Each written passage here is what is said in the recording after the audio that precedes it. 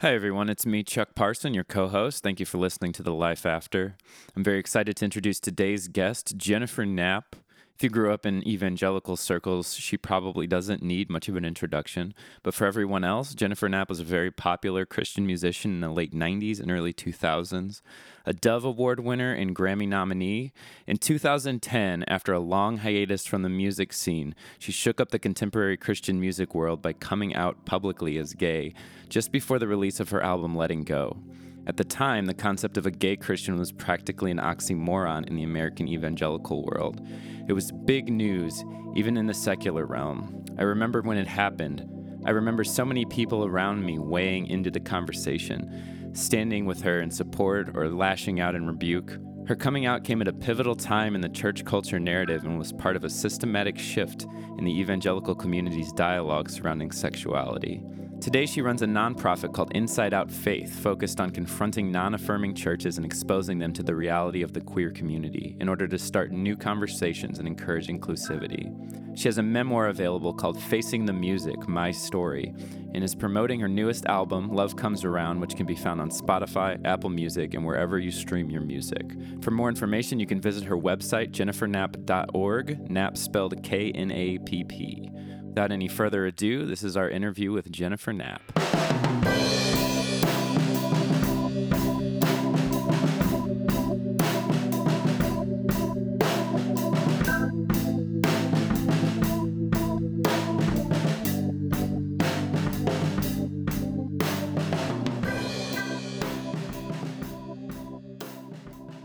Okay, sorry.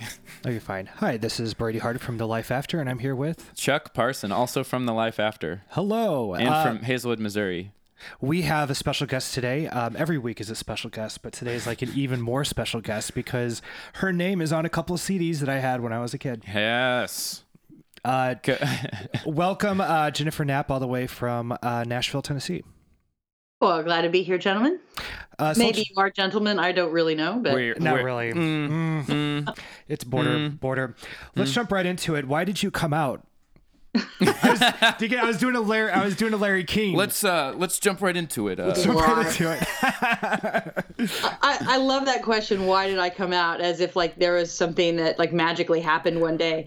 I think there are two ways to approach that question, which I love those 2 points to make a notice of. Like there's the fact that I'm in a same-sex relationship with my now wife, and that's just the life that I have and the person that I fell in love with, and it turns out people call that lesbian and gay and a whole other thing on the sexual orientation spectrum. So I don't know that it wasn't like there was some magical switch that flipped on that day. So I think that's a point, right? Just normal life.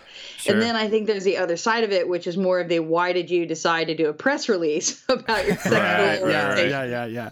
And and that's a rather public, that's a really public move because to be honest, like I actually had to debate that when I started to kind of come back and do music. Part of me just didn't even really kind of want it's not that I didn't want to acknowledge it because I lived my life out in the open. I'd been with my partner for 5 years or so by the time I was back and doing music again. And everyone that was around me knew that. Like I just didn't live my life in secret. Like this just seems strange, right? But to this other element that came up when I started to work again, and particularly in Nashville, and particularly with my history with the Christian music base, Christian music audience, there were people that were specifically asking as a measure of whether or not they were going to be, how engaged they were going to be with my music, how engaged they were going to be, whether or not they, bought my records or put them in stores or, myriad of reasons. And so part of it was just feeling like, just in terms of, being up front, I like by not saying something, I felt like, I didn't want to like pull any, I wanted people to actually make it, like in retrospect, what I will say is what I wanted people to do is be responsible for whatever decision they were going to make. If they were going to make a basis, and this is revisionist history a bit, right? Sure. But you weren't like perfectly thinking all of this when you did it, but in hindsight, it's like... Yeah, but it was an integrity issue for me. Like, sure. I didn't... I relate with that. if I didn't say anything and I was gay, there was already a track record and a long history of people behind me that would have assumed that I didn't come out, quote unquote, because I was hiding something. Mm-hmm. And, I just met way too many people traveling on the road. I knew the cost of that so much for other people that I just was like, no, that's not going to happen on my watch. And somewhere in there, I wasn't personally comfortable with anyone getting any false impression from me that I was trying to hide or hoodwink or be something other than I was. Because at the end of the day, the long history of what I do as an artist is based on being able to put a little something of myself on the table and, being honest and talking about what my life, and this was now a factor of my life that I was putting onto the table. So, that was part of the decision to do the press release part of it. But the other side of it, I think, about coming out is a little bit weird. I came out the second that I fell in love in that kind of way. You know what I mean? And it's beautiful. It's to me, it wasn't really a declaration in real life and in real time, but for the things that I've had to do as far as public life, it's another kind of conversation. So I kind of relate with that because I came out and I didn't do a press release, but I came out on Facebook. That was kind of that's my press release. That's my a press version release, of it. yeah, definitely. Oh, and I was around. So Brady and I hadn't started the show yet, and we hadn't really. We were old friends, but we hadn't reconnected yet. And I jumped on that thread, and man, the shit people said on there it was bad. It was so bad. It's really crazy. And the funny thing is it's also the point to one of the points in there is that everyone assumes that you're heteronormative until you make a statement otherwise. And I think that's I think that the temperature of that's changing a little bit. Now it's not uncommon now. Somebody will say, well, when my kids grow up and whoever they fall in love with, you hear that a little bit more, I think, than I certainly did when I was growing up, because me falling in love with a woman, I think, one of the factors for me being such a late bloomer, as I like to call myself, was just it wasn't an option for me. And it wasn't an either a bad option or a good option. I just didn't comprehend that this was a possibility. Just the only thing I'd ever seen was, and particularly in the Christian background, was that, I was supposed to somehow, even though I couldn't comprehend it, become this married, submissive to my husband, wife, with 2 children, give up my career and stay at home and teach my kids about, about dinosaurs creation. being fake, It's not like I want to, I don't say that like I knock it, because I think there are people that narrative, I want to acknowledge that narrative is really important for some people. But for me, that narrative was so catastrophically not wrong. Right. And antithetical to something in my being and in my person, that to try and kind of comprehend that, I couldn't. It just seemed unimaginable. And so, the story I tell is I was celibate for 10 years after I became a Christian. And the joke I make is it's 10 years I won't get back. Right. That's one of my problems is I was really sexy in my early 20s, damn it. I know. Right. It's all gone, right? Right. Old fat.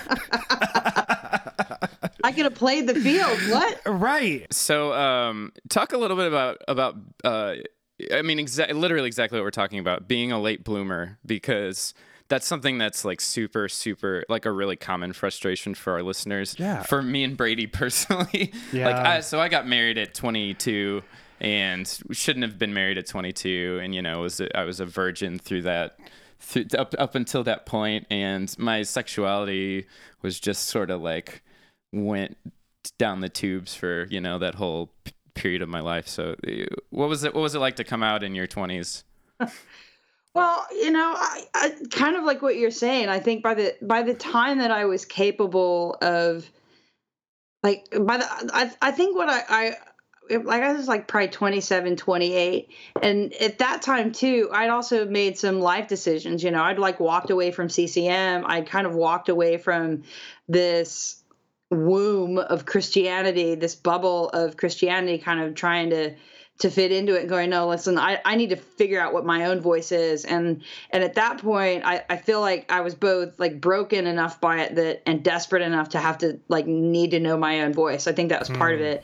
And I think I was old enough, right? Like by the time I was 27, 28, and the theological issues that I had with the church were coming to a head. I mean, I felt like I was an adult. I felt like I was ready to bust out and say the things that I really wanted to think and deal with the things that I really wanted to deal with and take responsibility for all the things that, as when I was younger and in my mid-20s, I don't know that I had like the same kind of wisdom, the same kind of courage, the same kind of need and strength to be able to kind of withstand. I think I'd been a student for a really long time and at a certain point was ready to start not throwing my punches a little bit. So, I think in terms of sexuality, that's part of the narrative that I kind of look back and go, yeah, like what was going on there? And I think that was part of it, that to be a late bloomer, like I said, like I was sleeping with everyone and everything in my early years of college,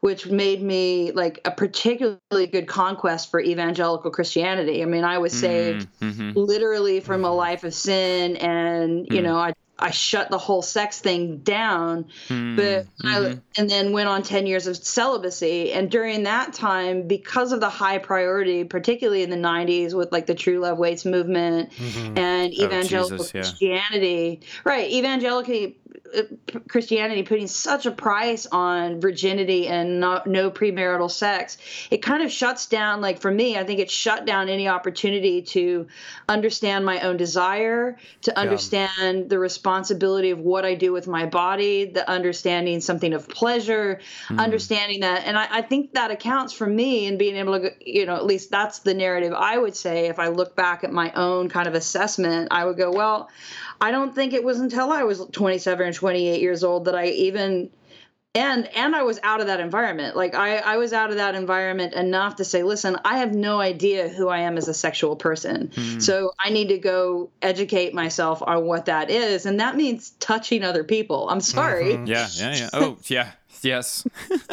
But at the same time, in fairness to the history that I've had inside of faith community, touching other people by the time I was 28 years old, I did understand of what it meant to not touch somebody with the right intent.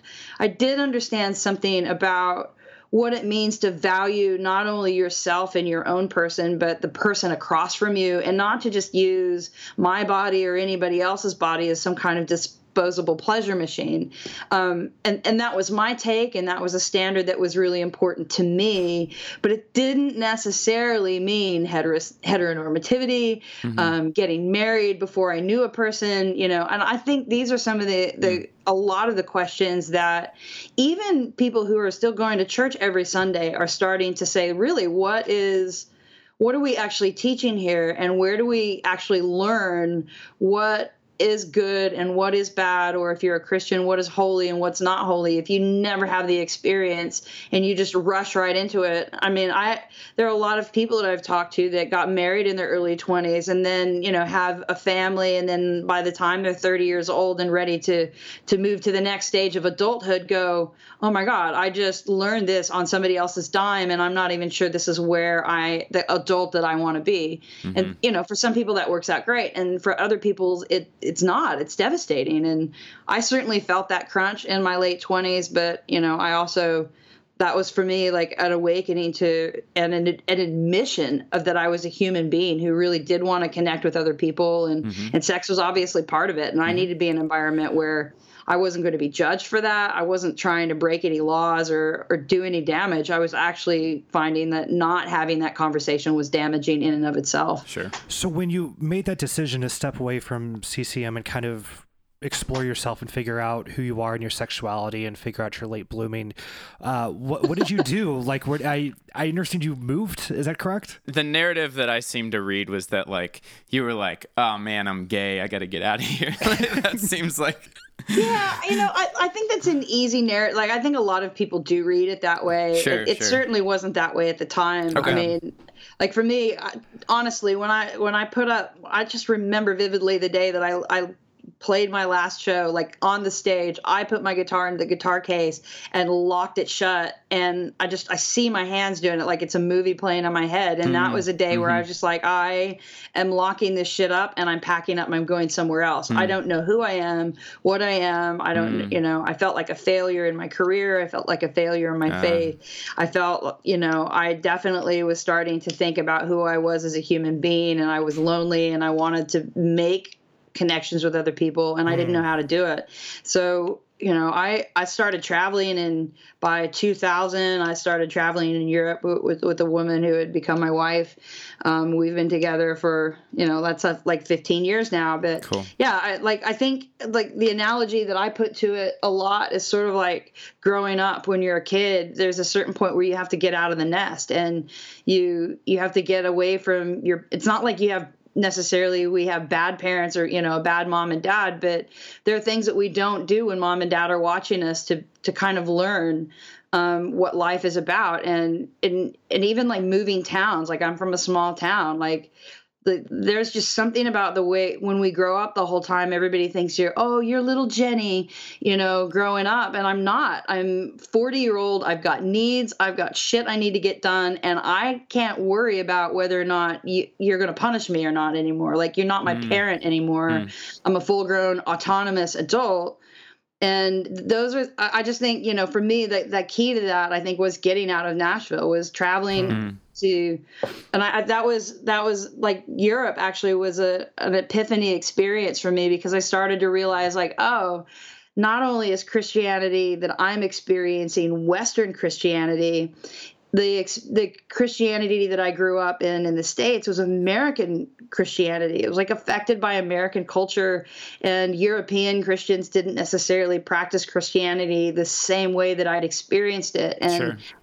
And yet there were people deeply meaningful about that. And then moving to Australia, where that's less of an imperative for like the national population, as opposed to like I grew up in Kansas and everyone at least says they believe in God. Right, and right. Australians are like, why would you want to? Like every day I would run into somebody in Australia, and they would ask me, where I came from and what I did. And when I told them my history with Christianity, they're like, why the hell would you do that? And they would think I was a religious nut job. And I'm like, no, you don't understand. I'm recovering. I don't know what I'm recovering from or to, but trying to get people to understand something about that. The Australian culture was really amazing for me, because a lot of people didn't assume when I said I'm a Christian to somebody in Australia, they didn't necessarily assume what kind of Christian I was. They would ask me why on earth I would do that. And I didn't have answers. Early on, I really didn't have any answers for why I persisted. And it's taken me, some 10 years later from that experience to go, man, those being outside of the nest, being outside of my home, being outside of the bubble, experiencing other, getting outside of what I grew up in, deciding my adult self, I suppose, and knowing what I was going to keep and what part of that framed the person I am today was a really helpful experience. I was similarly, like I took a trip to Europe the months before, probably weeks before I deconstructed. It wasn't, I mean, I didn't live there. I didn't move, I didn't like encounter the culture on like a daily level, but just, I mean, I was sort of on the verge of deconstructing anyway. And I took this trip, and I was immersed in a post-Christian culture. And especially like in terms of evangelicalism or fundamentalism is like almost non-existent there. And I was like, this is so much more functional than the United States. Like it just really clicked for me. And that was one of the sort of last straws for me. Go ahead.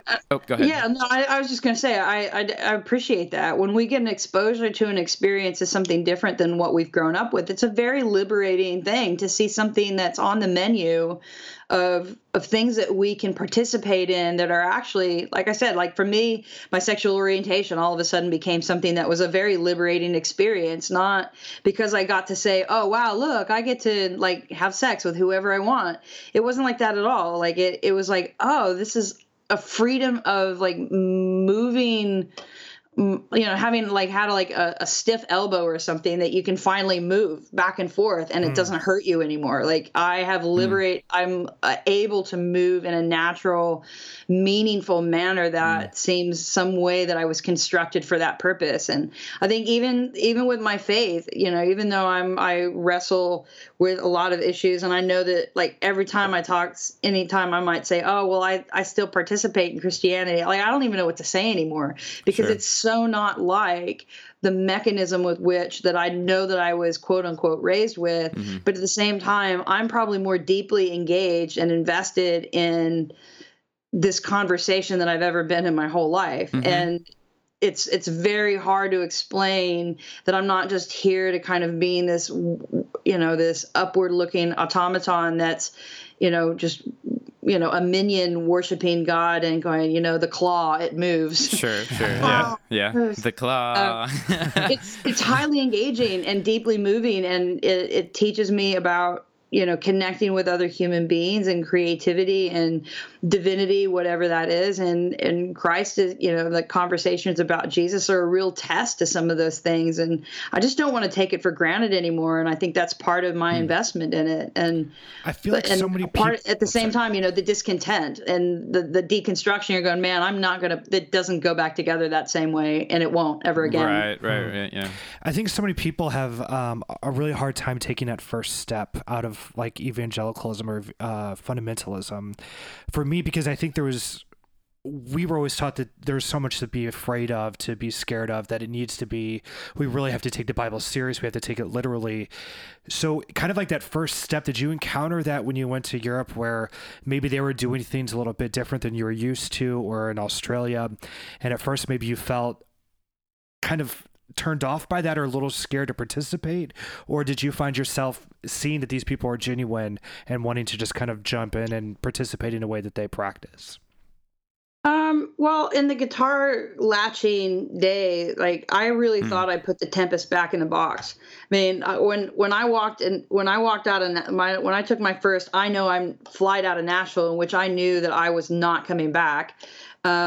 Like I was like good riddance to bad rubbish. I mean, the first move that I made was, I mean, I guess in that context, like I had a context of which I could make sense of, like people said, well, if you give in to your sexual orientation, you can no longer be a Christian. So you can't be gay and Christian. And I was like, well, I'm definitely gay. So I just assumed that I wasn't a Christian anymore. And I was like, I washed my hands of it. I said, fuck it, then I'm out.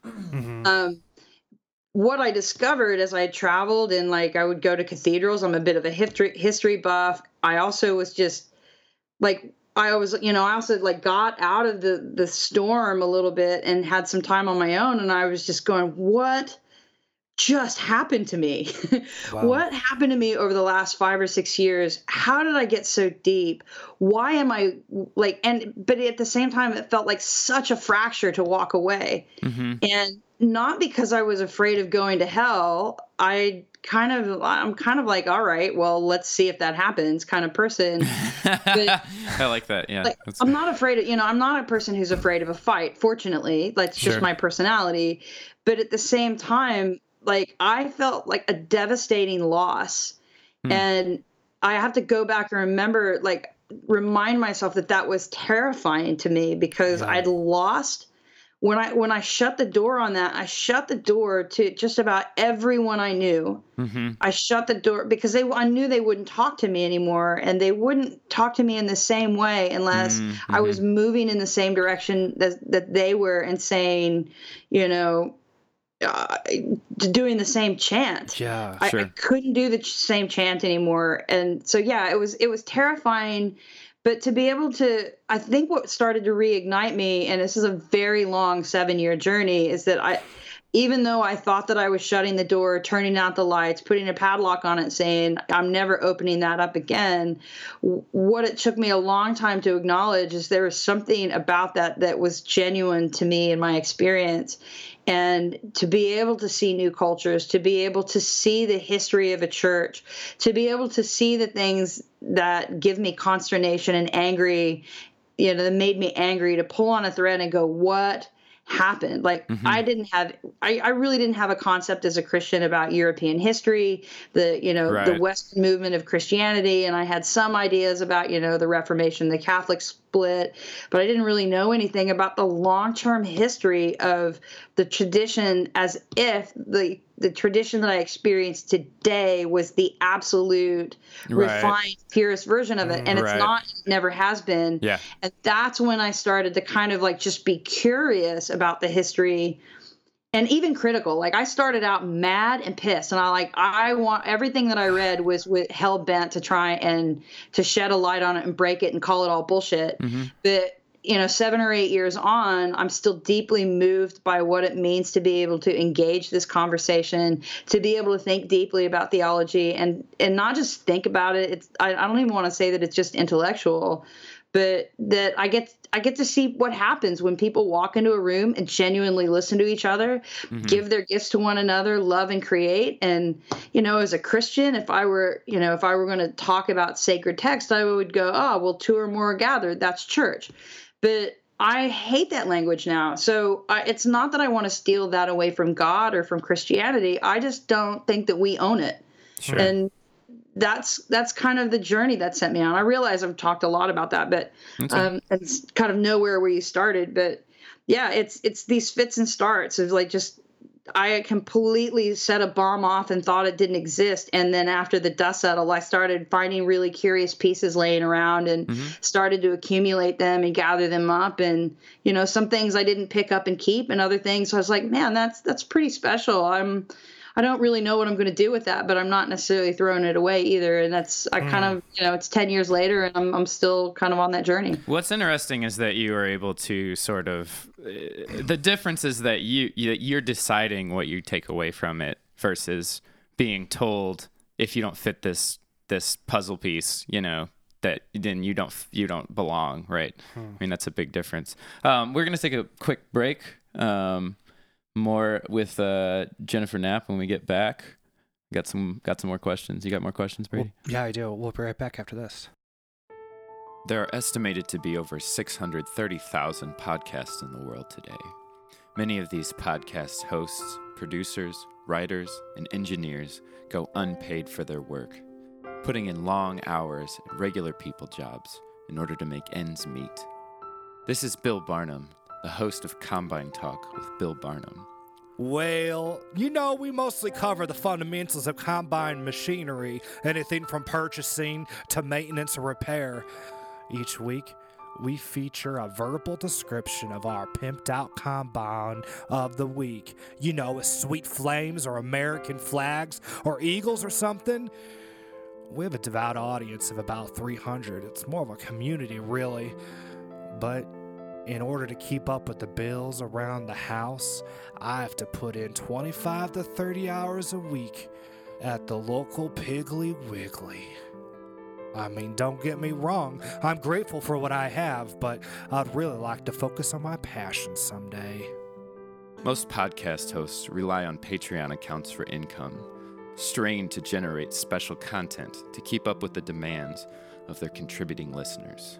This is Megan, with an E, a Y, and an H, host of Appropriated Nails on Fleek.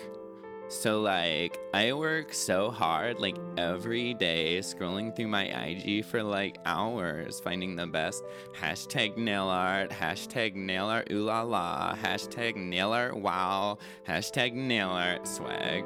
I have to search, 20 different hashtags, okay? Now I'm saying, to get my listeners the content they deserve. And I'm still asking my dad for money, twice a week, okay? Now I'm saying. I'm Brady Harden, co-host of The Life After, and I'm here to tell you that for just $1 or $2 a month, you can help join the fight against regular people jobs and make it easier for us, your host, to bring you even more of the quality content you love so much. For more information, visit patreon.com/thelifeafter. That's patreon.com/thelifeafter. And subscribe to donate as little as $1 or $2 a month.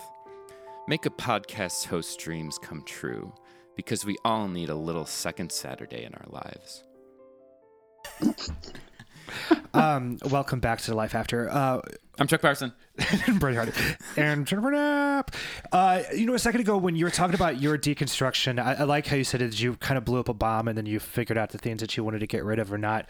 It reminded me of like a yard sale that for me, for Faith, there's so many things I just wanted to get rid of all at once.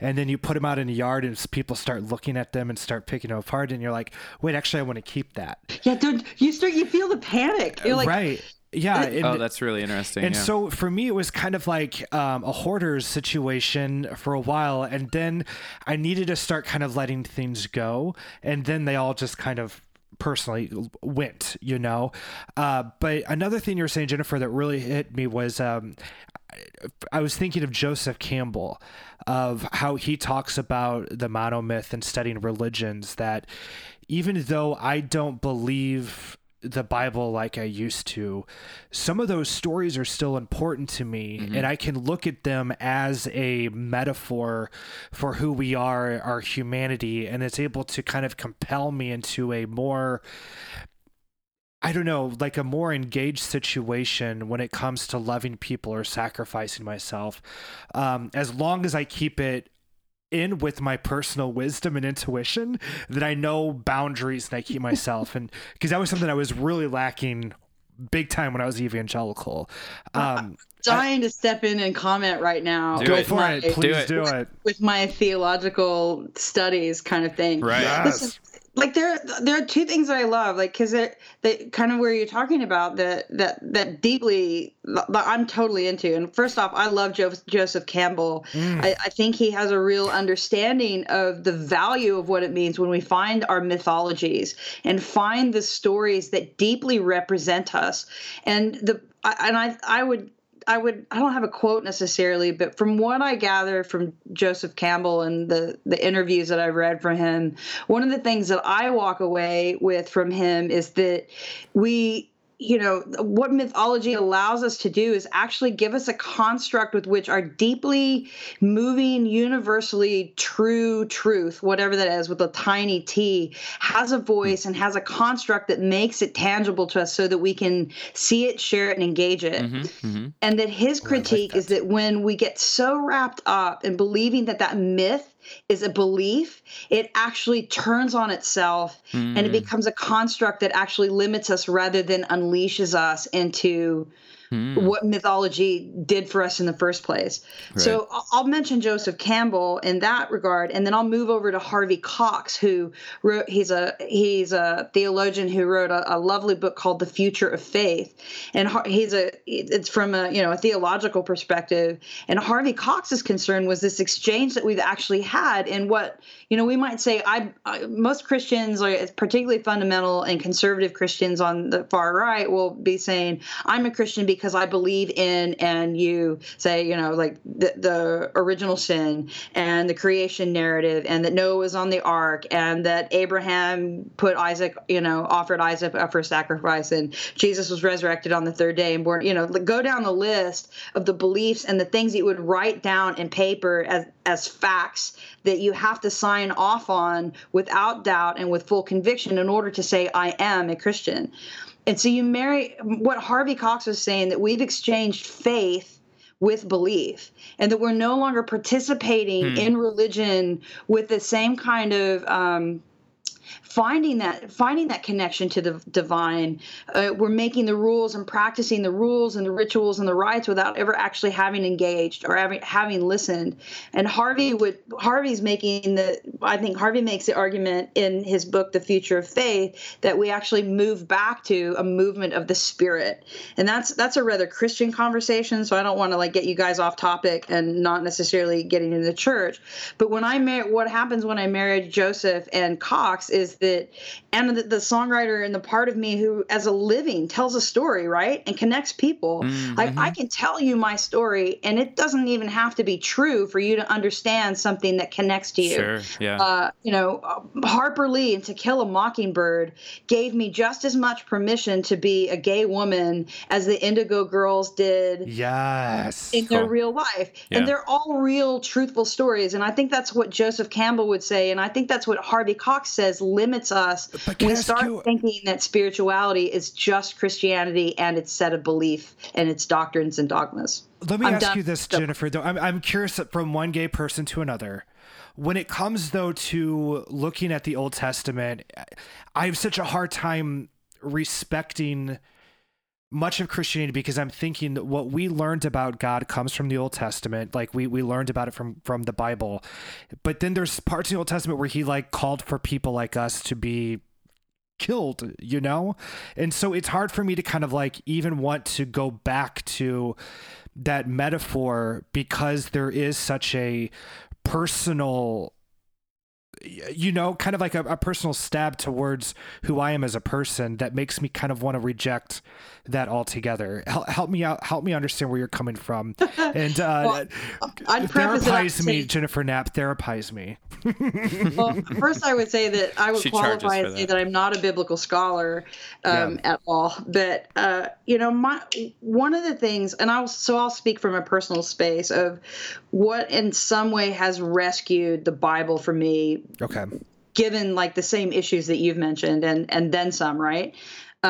Is that one is this idea that it was ever meant to teach Christianity the way that we teach it today. Mm-hmm. I mean, in the same, I don't know, and I don't want to go back in history and say this is what the person who wrote this was intending to do, because I didn't live in that time, and I don't know what the rules and the way people communicated with writing in the same way. Which is all to say is that like I don't know. I don't necessarily agree that that's the intention of anybody writing those words at that time, was to create a narrative that was anti-sexual, anti-LGBTQ. Like it had no the person had no comprehension of that who was writing it. I imagine there were social mores in the time that were standards of the time, in the same way that we have strange anomalies now, like the True Love Waits movement. Mm-hmm. Which is totally different than the same social mores that you see in the Old Testament. We kind of have these mores that change throughout time and these traditions that we do. And I think we see in the writing and what was taught at that time, in that time and space, but I'm not necessarily convinced that the person at the time would have taught those same kind of principles or foundational issues with the same degree of attention and detail that we give them today by parsing them out.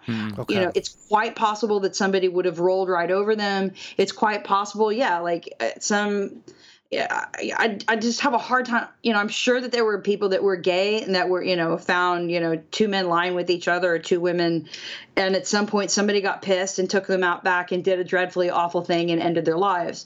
That still happens today, but I don't think it's necessarily couched in this religious thing. I don't tie it to that way. I think the way that some people would like to teach it. I think it's a really bold excuse to go back in time and say this is what somebody meant, and we don't know what they meant.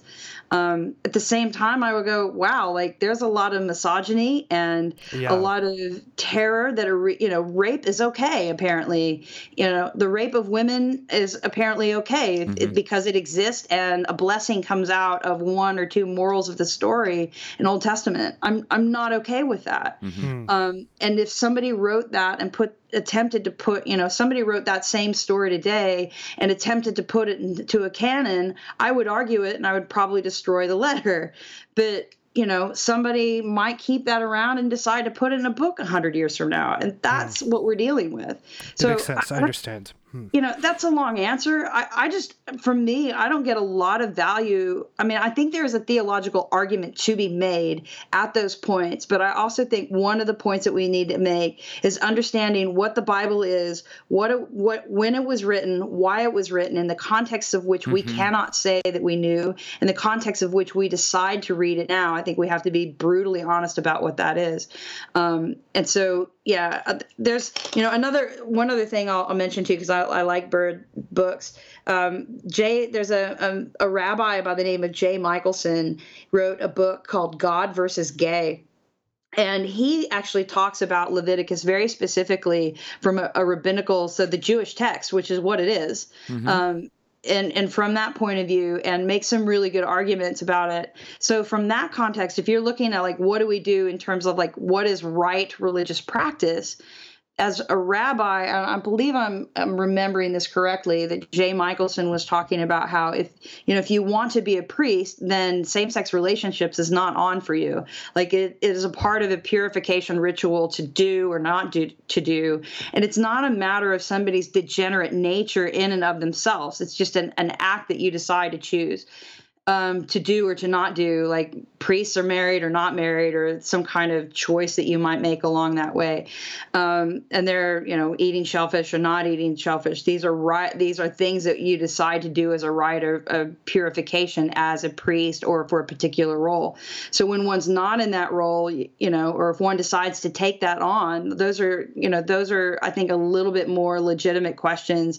But there were not issues. I would argue that we're not necessarily there to legislate a participation in the community, but rather trying to understand something about as well, like what that group of Israel meant to those people at that time. So it's complicated, and I think, and for me, and clearly my lack of concise scholarship on this that is lacking shows the complexity that this, when it gets just whittled down to, you can't be gay and that God doesn't love you and that you're an abomination, is an extremely ignorant and short-sighted quotation of a sacred text that a lot of people use. And if you're going to use it, I think you should study it and be, and know the weapon that you're choosing to wield. I mean, it's a Hippocratic oath. It's a loaded weapon, like whatever way you want to look at it, to just simply go out and pull a text and not understand its legacy, its history, its legacy, and what to do it with today, I think is problematic. So that's my short spiel. So Jen, in your I watched your TED Talk, which is probably a few years old now.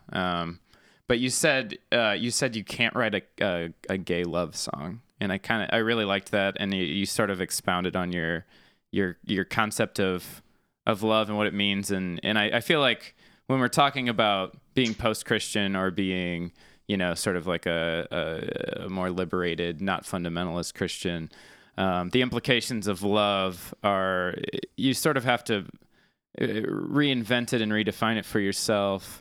For a lot of Christians, like being loving means telling you that you can't be gay, right? Yeah, telling you things you don't want to hear. Right. Yeah, the tough love, yeah. So tell me about why you can't write a gay love song.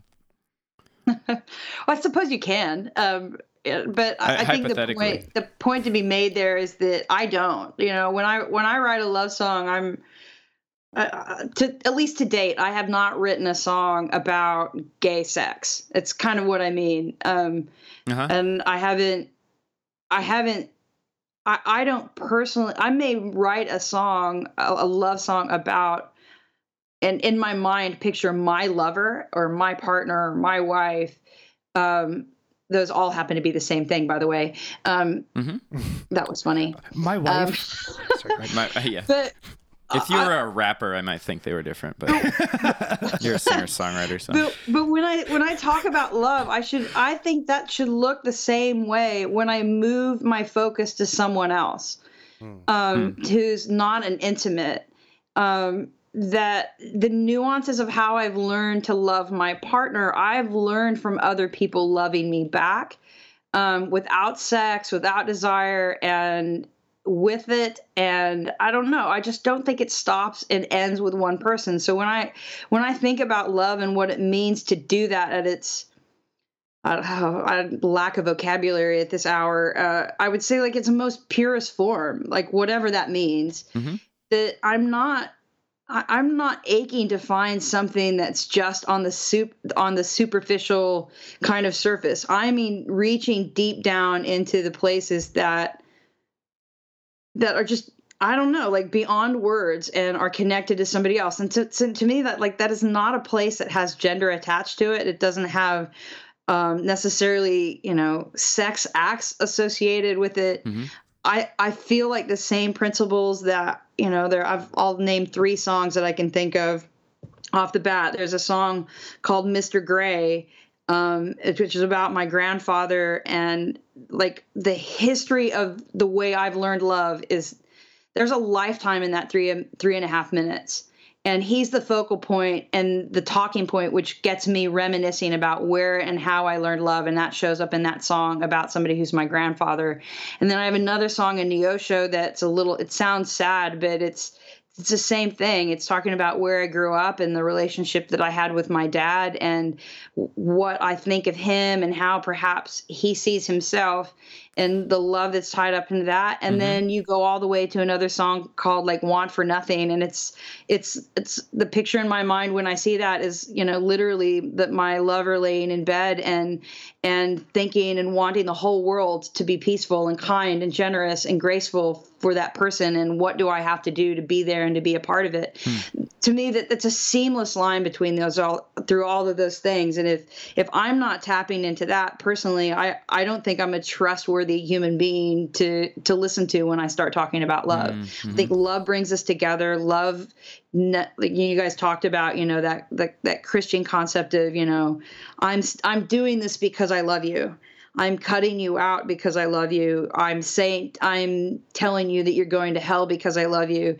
The separation kind of things and concepts to me is not is a really great way of saying that's not what love is.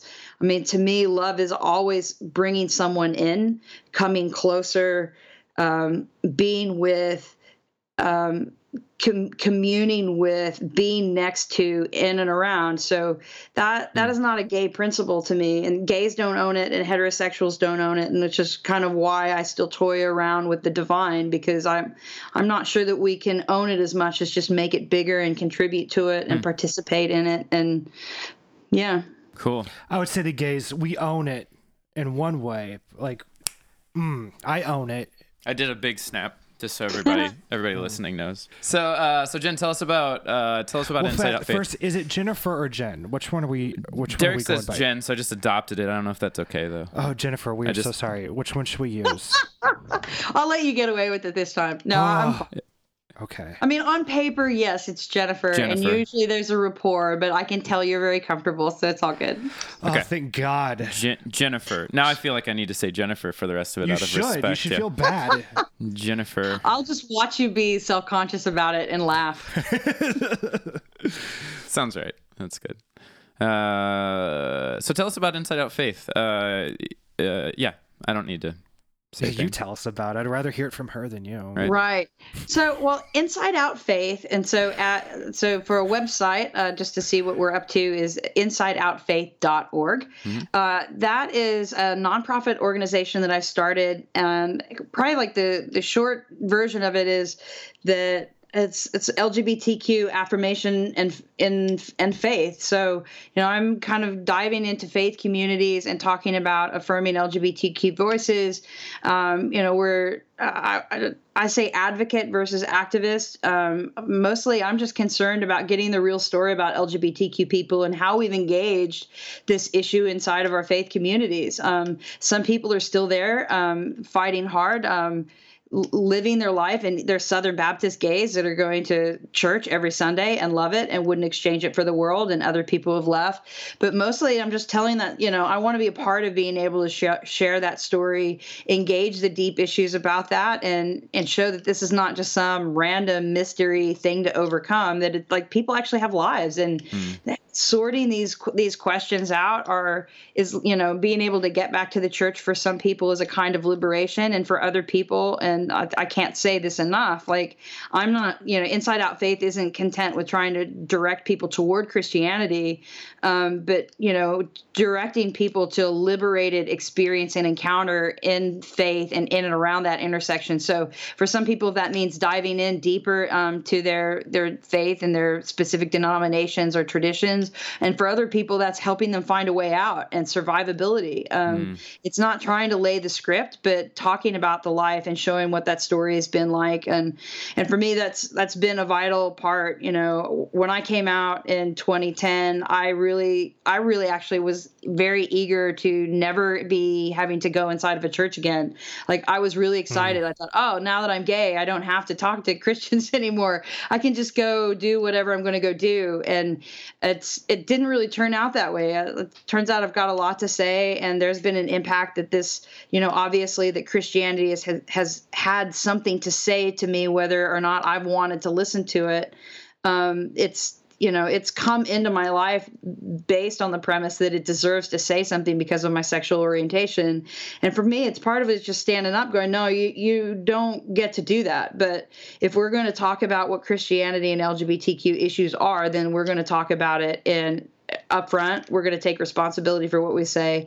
And, you know, for those who are still contesting and throwing LGBTQ people out of their churches, I'll say, no, here's, you know, I want to introduce them to the real stories and the people that are living this out, and hopefully provide some resources and some stories that'll help us along the way, either, you know, make, like you said, Chuck, to be able to make the decisions and not just be a leaf in the wind. I think those days are over. And I think the more we share those stories is part of, you know, taking back the right to our own sense of being and worth.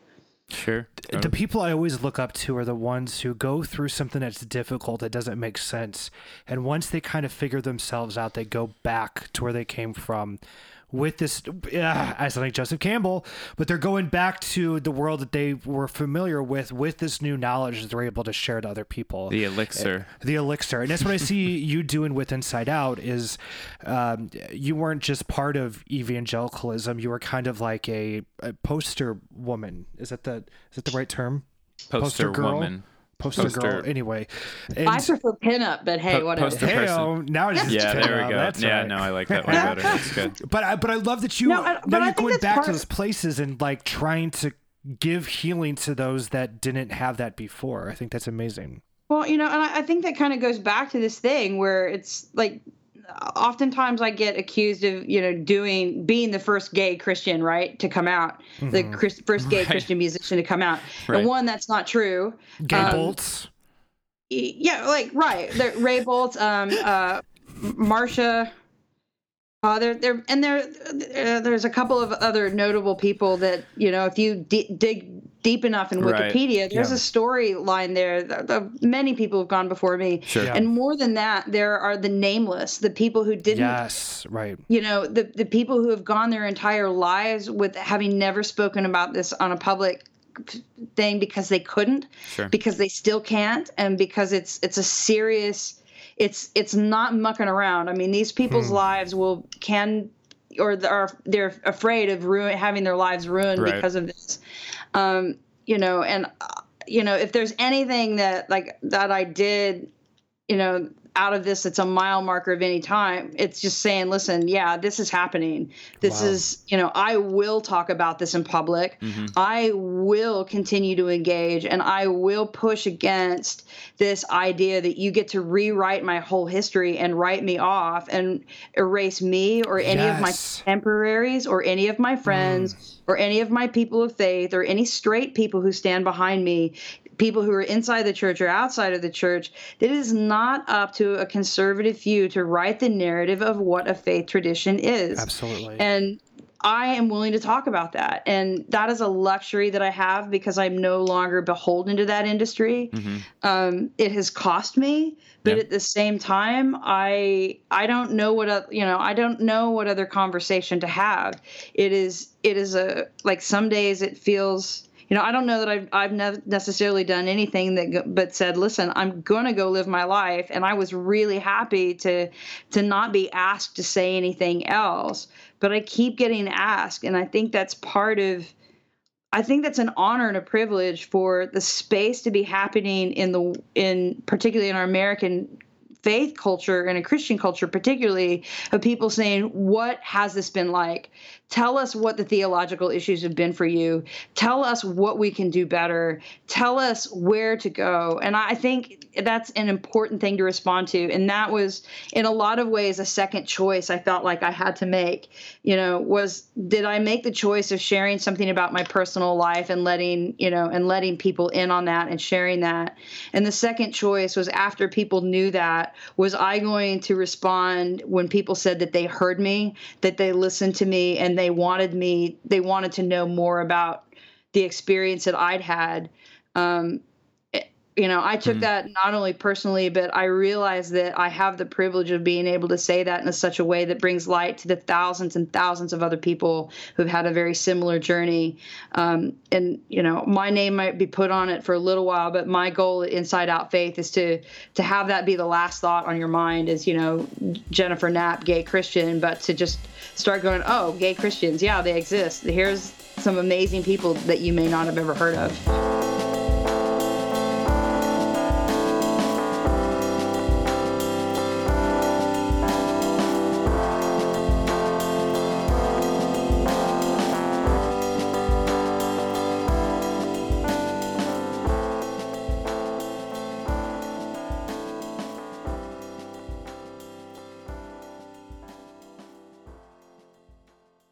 If you were going to die tonight, do you know where Stop. Just tell them about our website. Oh, just tell them to go to thelifeafter.org? Yes, they can go now, even without accepting Jesus Christ as their personal Lord and Savior. Thelifeafter.org. We have a blog, contact page, a link to our Facebook page, and more. All right, thelifeafter.org. Heavenly. In our community, we experience a lot of skepticism surrounding, whether or not church culture is capable of like changing. Because so we have fundamentalism, which is like the flaws in that system are really obvious. But then you have like sort of like more progressive church communities where they either sort of don't address it but they don't really champion it. And you end up in this like in between space that's really kind of unhelpful. How do you? I don't even know how to ask this question. How do you keep going when it seems so overwhelmingly like the church is like unmovable in a lot of ways? Well, I mean, there are certainly days where I think this is so impossible. Why am I still having this conversation? Like, sure. Just, I feel the same way. Yeah.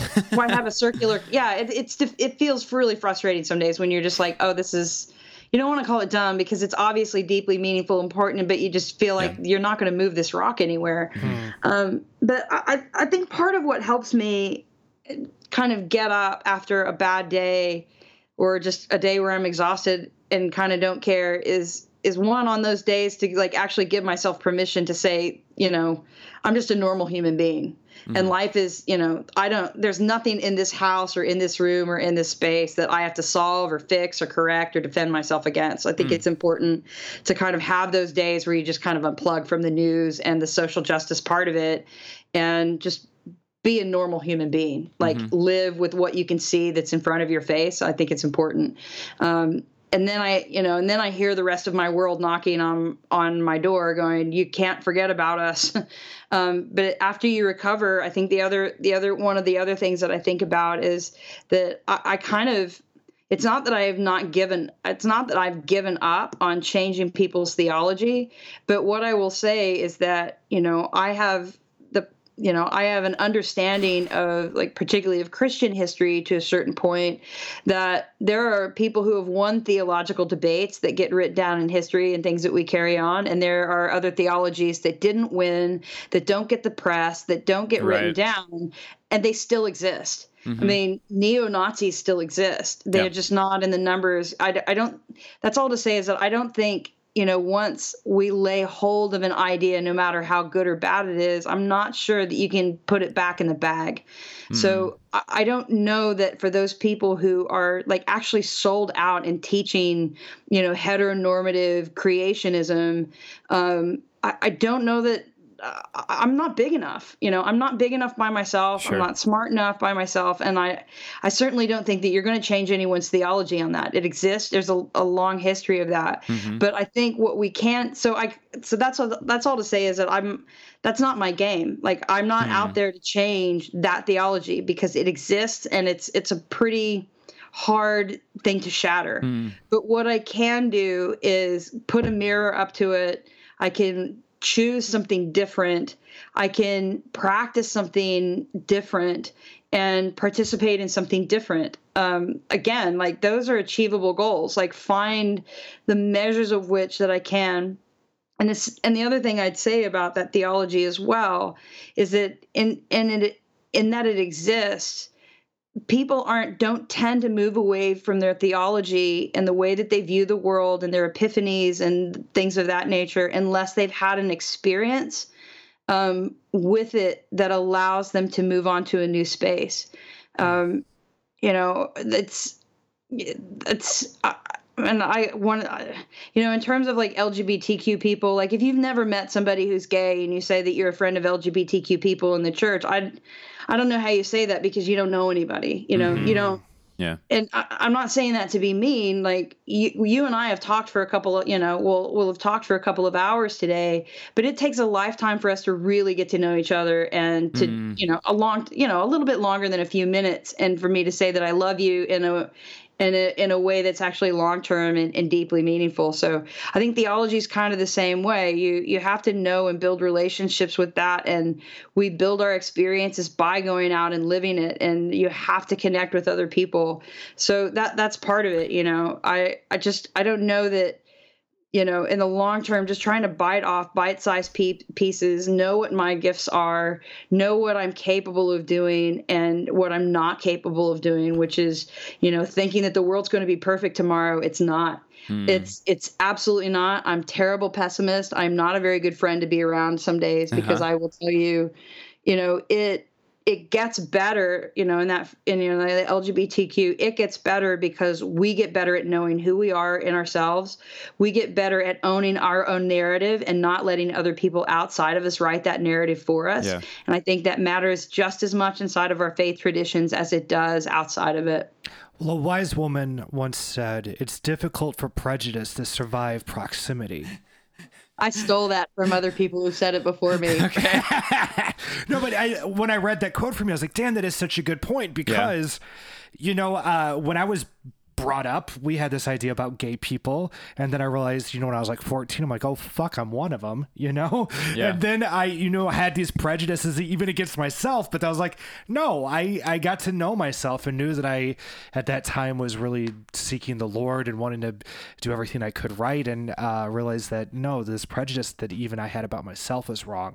And so when I came out, I related to what you said about having that point of integrity. I wanted to be myself 100% and not feel like I have to hide if I'm in public or whatever. This is after my divorce, obviously, but I wanted to be that face for people. I wanted to represent that to my old fundamentalist friends that whenever they do have these prejudices against homosexuals, now they have my face that they have to look at and my son's face. Not that my son is gay, he's 6, but like knowing that when people make or they vote or they treat gay people poorly, it's not just going to be affecting some Joe Schmo that they've never met. It's going to affect Brady Harden, who they grew up with, and it's going to be affecting my family. And so I think that's kind of what I want to do, is be there for people and be that representation that, hey, we're not what we were taught, that the story of homosexuals were different.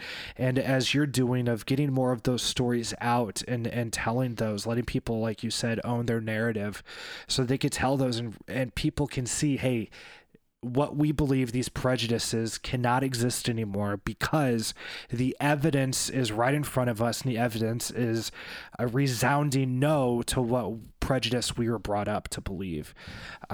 Anyway, you said that I got so damn excited. No, and that's the thing. Like, and I think that circles back around to like this thing I deeply believe, like that it's when we come together that we begin to experience things like love and grace. And I can say, I can tell you all the things that I quote unquote believe, right? And I can spout them off and write them out, but I still have to go out and live it.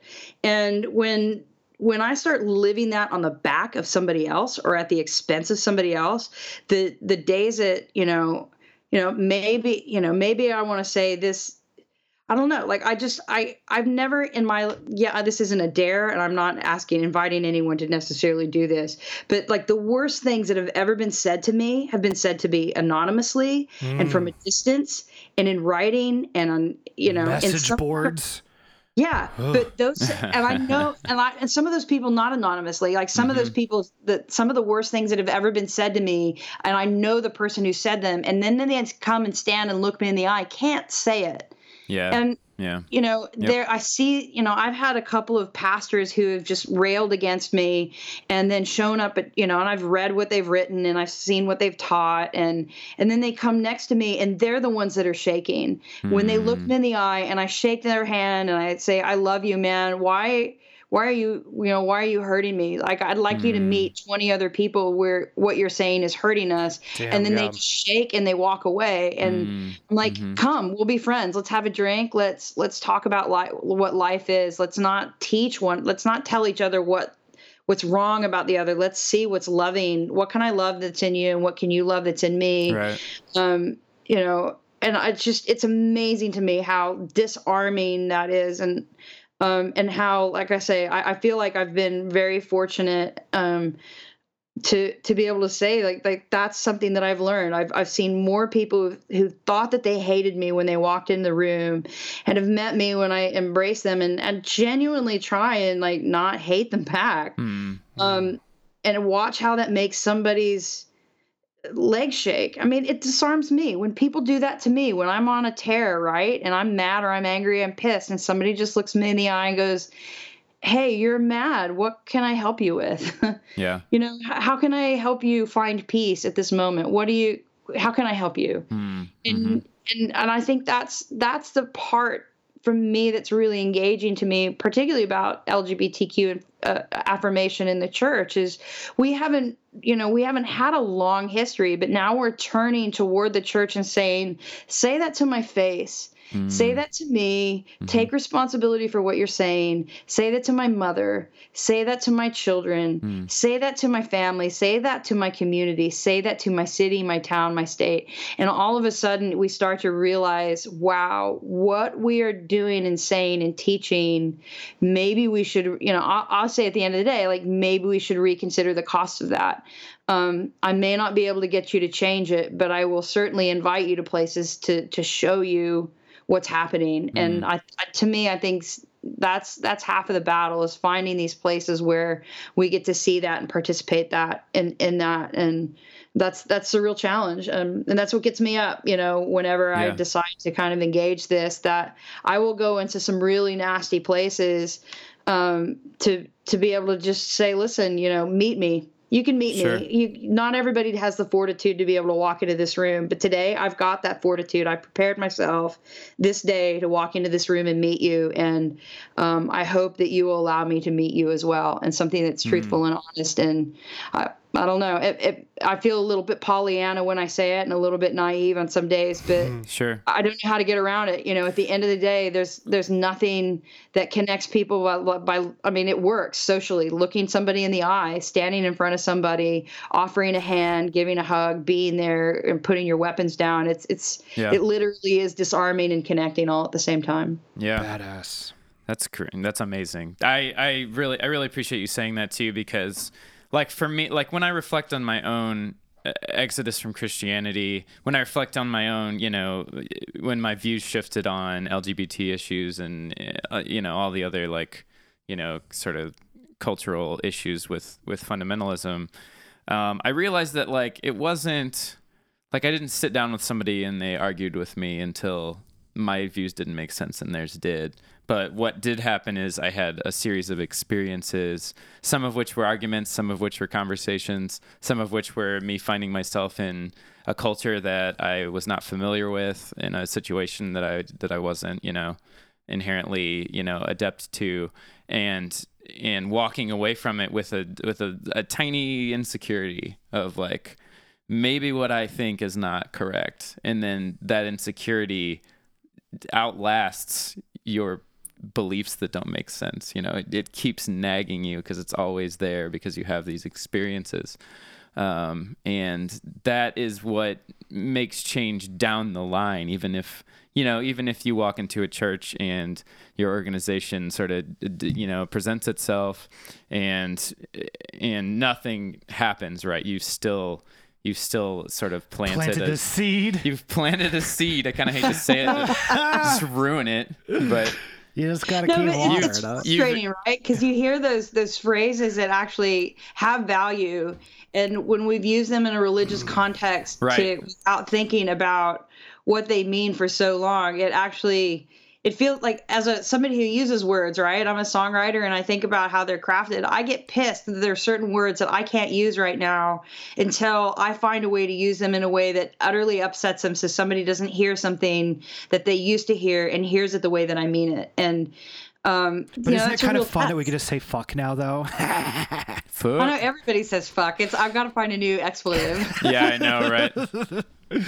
I love it. Yeah. What else were you saying, Chuck? I cut you off. I'm sorry. Oh, no. You didn't cut me off. Those were the thoughts. Yeah, I mean, I was just saying that all of those little conversations and all those little cultural sort of like nuances, like they make a big difference. And just presenting yourself as a human being to somebody.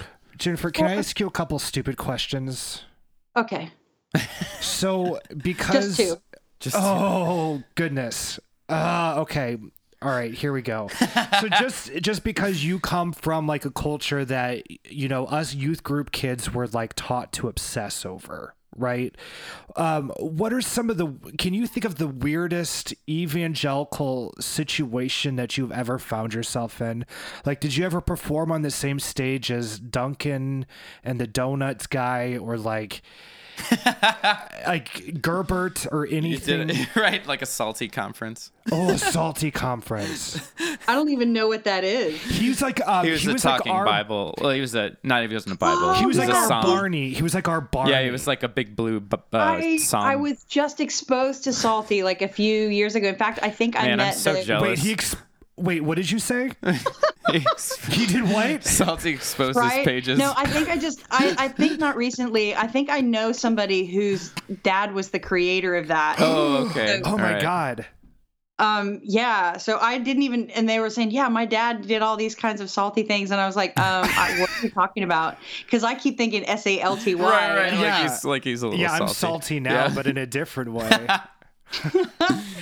Yeah, no, I mean, I didn't quite understand Christian culture, even though I was a part of it. Like because I didn't grow up with it, or I didn't have like the frog in the pot kind of experience. I jumped into it. I got there and walked into some rooms going, what the hell is going on in here? Yeah. I would imagine. Not normal. The rest of the world doesn't work like this. It does not compute. I had a lot of experiences like that, but I think like for me, like this sounds weird, but the weirdest experiences that I had, and one of the most extreme experiences I had was, and that I hated actually, because I was a musician and because I did go around and play for a lot of youth groups and a lot of youth camps and stuff, I got to see a lot of, these adults making events at which they were trying to evangelize and get kids to commit to Christ. And I think those are some of the things that I walked into. Everybody just assumed that I'd be okay with it. And because I didn't grow up in that culture that, I don't know if you've ever seen like Jesus Camp, the movie, right? Like that was like a couple hours from where we live here. Yeah. And I'd been to 20 camps where I'd seen things like that. So it's almost normal, right? The people that are doing that, and I'm probably maybe still doing that today, don't really get how gross and awful and terrible and traumatic that is to a young person. I tell one story about it in my book, Facing the Music, where I think I wrote about it in my book. I don't remember now. I'm pretty sure. Maybe we edited it out. But I'm pretty sure it's in there. But it was like, yeah, it was like this. They woke up all these kids in the middle of the night and started doing this apocalyptic raid and shining like in the dark woods, dragging them outside, telling them that like the world was ending right then. And I kid you not, like people believed it. And kids were given, they were like, if you don't commit to Christ right now, you're going to die this night. Choose to stay who you're going to serve. Whoa. And it was amazing. Their conversion rate was like 95%. Fuck yeah, it was. Jesus Christ. I know, right? Exactly. Just hell yeah. Fucking and terrorize people. Yeah. And that was the kind of experience because I didn't grow up in that, because because that just seemed so alien to me, utterly terrible and wrong. And a human rights violation. Sure. Yeah. I couldn't even imagine that. And everyone around, like everybody that was perpetrating this was looking at me like, join in the fun. This is fun. I'm like, this is not fun. This is not fun at all. This is criminal. Like, do the parents know that you're doing this? Would you do this in front of the parents? This is not okay. Mm-hmm. These are not valid decisions. These are not informed decisions. This is not a spiritual commitment. This is a save yourself from the apocalypse trauma event. Mm. And, I saw way too many of those to even, that was an extreme version of it. But even like after I saw one of those, I just couldn't even tolerate the every eye bowed, every head bowed, every eye closed. Altar call where a pastor's standing up the front and says, raise your hand for commitment to Christ. Sure. Nobody raises their hand and they say, I see that hand. Like, this is bullshit. Like, you don't get a life changed by guilting somebody or pressuring somebody in that social situation. Right. And it's not that I have an anti-evangelical thing. Like, I want to connect people. I would gladly share the good news of the faith that I have, but I think that's built in relationships. That's built in something much more deeply meaningful than just, forcing somebody's hand to join the club today and then not knowing anything about it. Mm-hmm. It's a long-term story. It's a long-term relationship. Mm-hmm. It's an exploration that should be a deeply moving choice.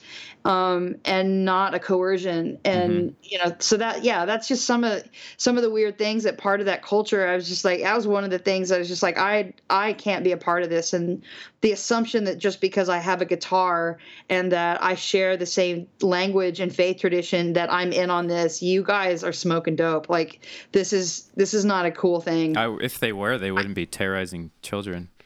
Yeah, but at the same, dope. Yeah, right. But it's a funny thing too. Like when you were like me, and there were many days where my paycheck was leveraged on that.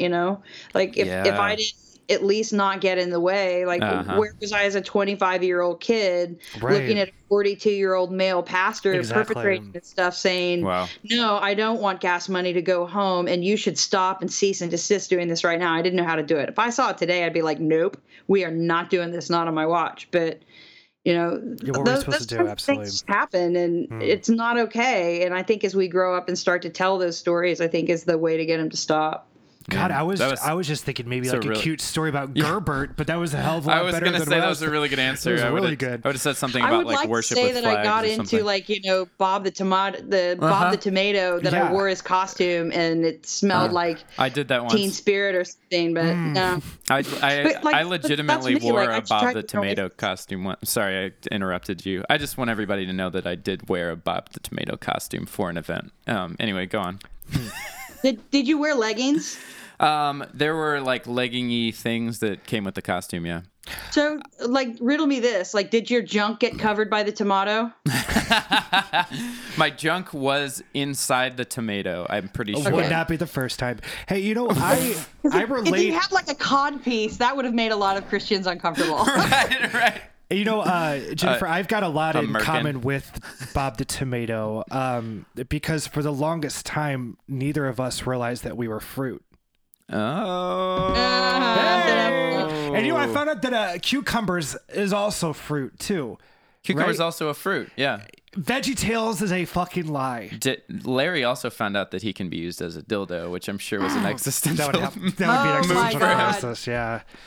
Man, we just don't go there. Oh, I got so many bad things to say right now. do it. Let them out one by No, one. I'm not gonna do it. Reel them off. Tossing salads. All right, so we're done. Chuck, did you have any other questions for Jennifer while we have her? Junior Asparagus might be listening. Okay. Oh, he's so Innocent cute. ears. He's so cute. Junior Asparagus never talks about how they make does Junior Asparagus's pee smell like asparagus? Right. It's very true. That's a- It Wow. smells like, it Oh, smells that's like meta. humans. Yeah, it smells like humans. Let me just say this: my favorite Veggie Tale. Like I wasn't, big on it, but I really did love. I think it was David and Goliath, and where my James and the- favorite thing that I'll never forget is when the sheep used to fall over and David used to have to pick him up out in the field. It's my favorite Veggie Tales moment. That was super cute. I was about to say James and a Giant Pickle, but that's the that's the Ronald Dahl book, James and a Giant Peach. Them getting mixed up anyway. Thank you so much for joining us today. We really appreciate that. Yeah, I guess that's it for today. We're going to go ahead and sign off. We have this cute little thing that we end our episodes with, and that is we say... Wait, before you get into that, we do have a Patreon if you would like to support us. We also have a secret community on Facebook where you can carefully and thoughtfully deconstruct without being interrupted by indoctrinated relatives or mean old friends or people telling you the world's gonna end and you or fundamentalist doctrine or whatever, or salty. Get him out of here, man. Yeah, we're salty, but there's no salt. But salty is not a part of the group. Jennifer, Google image search salty when you get a chance. It is creepy, and you might need to go back and talk to your friend about their father. Yeah, I'm aware of what that looked like, and I gave that up about 5 minutes after I started. There are a lot of things I've spent on the dark web that have kept my interest a lot longer than salty. Salty terrified me. Like the Rat King. Oh, don't even start. I'm sorry, salty. I'm sorry, salty lovers. Oh, none of them listen to this show.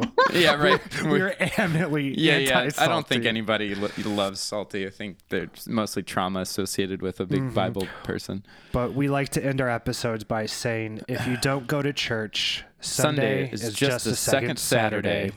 This is The Life After.